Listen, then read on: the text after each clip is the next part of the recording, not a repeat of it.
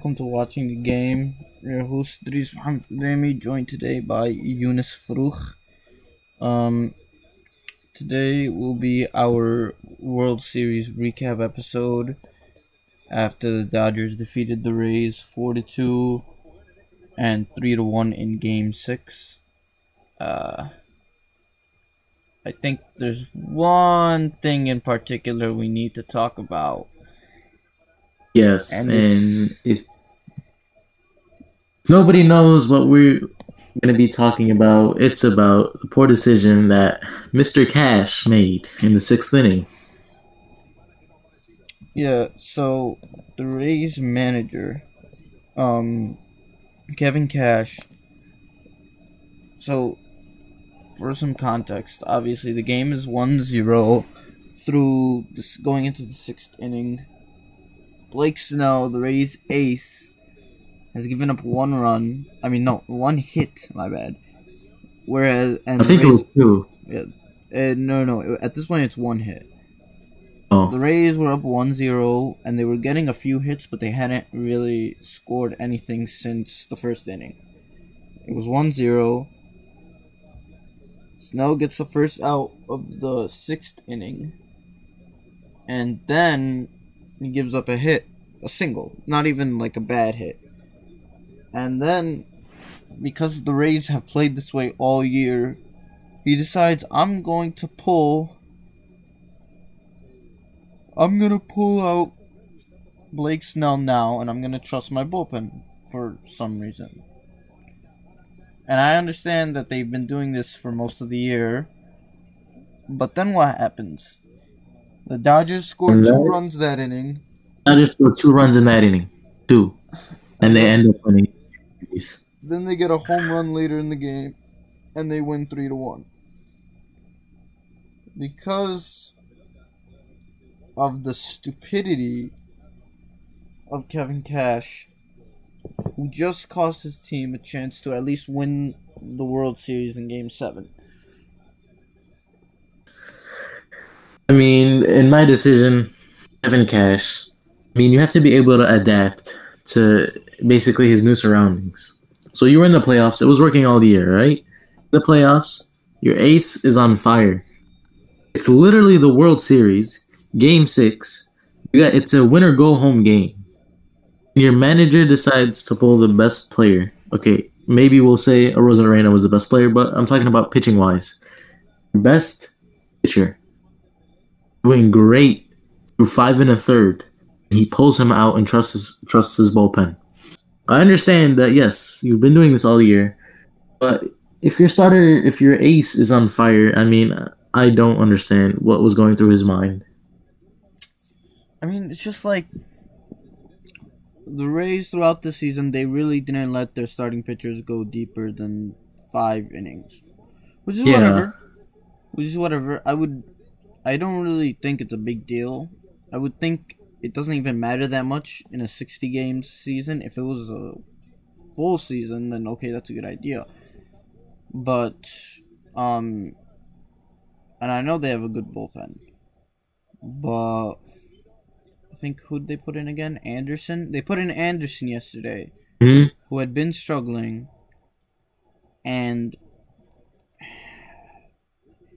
you took a guy. You can let a guy go 7 just because of this new age of baseball. You can let a guy go 7 innings. You can let him go until he starts really slowing down. He wasn't slowing down. Yeah. But for whatever reason, they were like, nah. I think another part of that is, yes, they've done it all season, but they also trusted their offense to pick up the pace, but unfortunately they did not. Sure, that was dumb too, but either way, we're talking about you still had the lead that you only gave up because you took him out. Yeah. And then this sparks a whole debate. People are like, oh, look, analytics are ruining the game. The funny thing is, honestly, probably based off the analytics, they would say you should have kept him in. I just think Yeah. I just think Cash panicked. There's no other explanation. None of it makes sense. Even they kept panning to Blake Snell on the side, and you could just see he was so pissed. You could see his frustration right when he saw Cash coming out. I think everyone could lip read what he said. So just, oh my god. You know, I don't think this is this hurts analytics. We need to go back. But I mean, it wasn't that long ago that a lot of pitchers would pitch full games, complete games, Yeah. often, and then he also was only up to 70 pitches. It wasn't like he was up to 100. If you went up to like at least 90, 100, if he was going that high, then I would kind of understand his move, but still in this agreement. But right, I think it was only at about like 73 or 76 pitches, and he decided to pull him. They took him out, and he was about to face the top of the order, who was already 0 for 6 against him, and the top of the order that struggles against lefties. And then right after they take him out, Mookie Betts hits a double, and then a wild pitch scores a run, then an infield hit scores a run.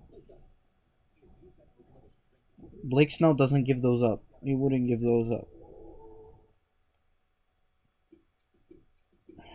I mean, you can just look at the other examples recently. Last year, the Astros took out, what's his face? I think it was Zach Greinke. Yeah. In Game 7. And that ended up backfiring. The Cubs took Kyle Hendricks out early in Game 7. That ended up backfiring, but they ended up winning still. It wouldn't have come down to the wire if they hadn't taken him out so early. I understand the idea of, let's take him out now before he starts getting tired and gives something up. Sure, there's a thing, but you're paid as the manager, so you know exactly when to make those decisions. For example, earlier in the playoffs, Kyle Hendricks was pitching very well through 7 innings. He gives up a walk and then a hit. David Ross comes out, decides to leave him in. The next batter is a home run. That's when you should take him out. Yeah. You need to, you see him to know. If you don't know, then honestly, half your job as a manager you're unable to do. I'm not you're take away from basically him. unfit. I'm not gonna take away from You don't him know when you're entire season, because they were 40-20. Not a lot of people expected them to be this good. And I mean, yeah. And as you said, half your part as a manager. You have to know when your starter is losing his not his focus, but is not on his game as he was. Yeah, exactly. And that just wasn't the case right now. Just super frustrating. We could have definitely had a Game 7 today. But Yeah, definitely. I mean, I respect everyone for attacking him, because frankly, not badly. I mean, for criticizing him, he definitely made a huge mistake. Yeah, but definitely. It doesn't hurt the analytics side of the game. But switching over to Dodgers, who won the MVP again? Corey Seager. Was on a hot roll in the postseason. Didn't produce. I mean, he still produced in the World Series, but overall in the postseason, he was the man for the Dodgers. Should have given it to Betts. But the storyline for the Dodgers, I think it was about 6th inning or so, if I'm correct, when the league got news that Justin Turner tested positive for COVID. They had to pull him out. What do you think about that? Dude, they're very... They were... Honestly, it's all... Turner's gonna get fined, suspended, or something. because Yeah, he just went against everyone and he just went out to celebrate. You know. yeah. There's many reports that he disregarded coronavirus protocols, and then yeah, as you said, he's probably gonna get fined. He's a fool. He is a fool. That's all there is. Like honestly, what does it matter, bro? I get you want to celebrate and all, but just wait. Just wait, you fool. I don't know. I feel like that's there's an error on both sides. Like, why do you get your test results in the middle of the game? It's like a miscommunication on both sides.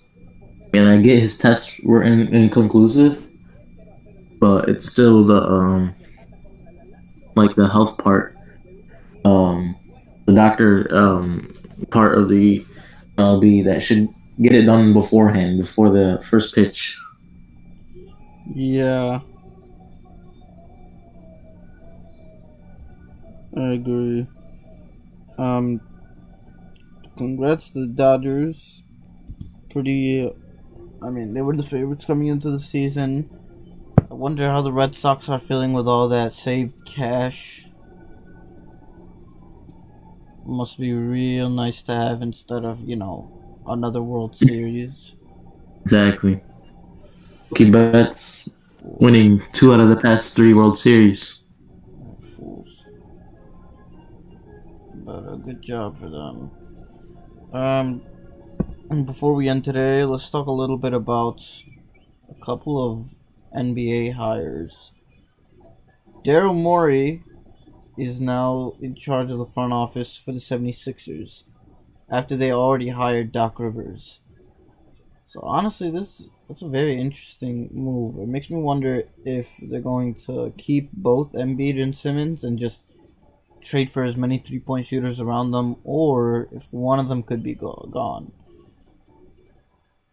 I mean, I agree with you. It's a very nice pickup by the 76ers. And no, I think they're going to build around Embiid and Simmons. I think they're going to give them good contracts. And as you said, bring in players that can join in the symphony. I just wonder how they're going to get any team to take on Al Horford or Tobias Harris and those god-awful... They're probably going to keep Tobias. They're most likely going to try to get rid of everyone else. They could keep Tobias, but I don't know if he fits in with Morey's vision. I mean, you know what I mean? Mm-hmm. I mean, unless Philadelphia is dumb enough to build around Tobias and not Simmons and Embiid. Because I feel like they see potential in him. See potential in who? Tobias. I mean, that's just what I'm saying. I mean, I doubt they're going to go around that, but... No, I know what you mean.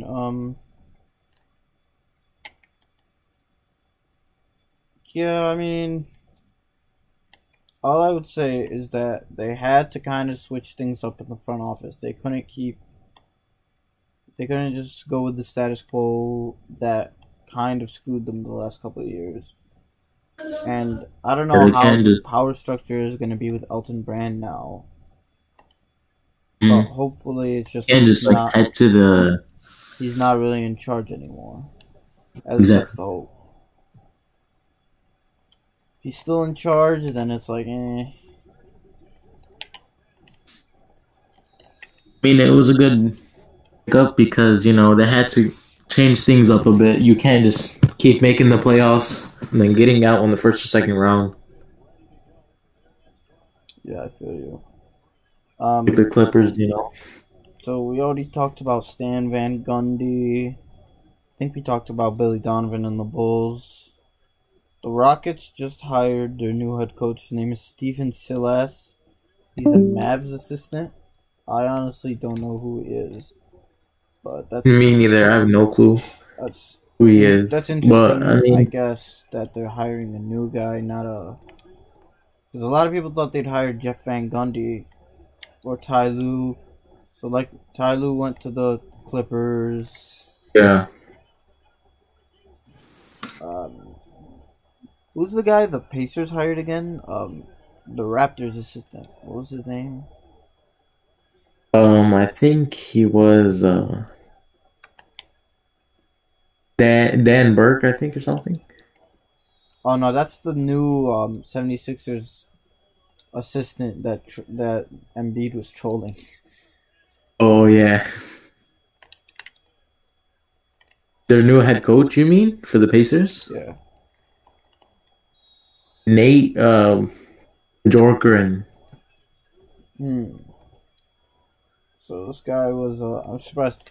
This guy was the assistant for Nick Nurse, but he's not Adrian Griffin. A lot of people thought Adrian Griffin would be the guy. Yeah, I would agree there. So that is kind of surprising. There aren't any more vacancies, right? Let's see. So Indiana has a coach. LA, Philadelphia, Houston. Chicago. Cleveland are sticking with their coach, right? Uh, yeah, yeah. I think actually that's the last of him. I guess it's because they might be starting in what's it called in December, which would be very fun. I hope they do start then, but they need to Yeah, get. but I doubt it. I think like MLK Day would be a more suitable date for them to start. I hope not. Need to And start if they're still early. continuing with this bubble, I don't think they're doing a bubble. They're probably doing like what's it called? They're just gonna have no fans. They're gonna do what the NFL and MLB did, and then the limit like travel. They'll have more series. You know what I mean? yeah, like if a team had to go out, like for example, the Bulls had to go out to the West Coast, have like most, if not all, their West Coast games like in a week or two, Yeah, instead of them traveling back and forth. something like that would be ideal. But I do. It doesn't even have to be. Honestly, I just really want the Christmas Day stuff. You know. Yeah, I mean, I would love that as well, but I doubt that would be target date. I don't know, man. I think they could do it.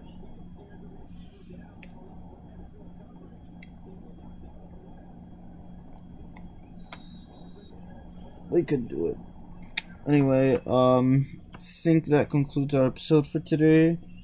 We will be back with you Friday. I'm Idrees Kademi, signing off.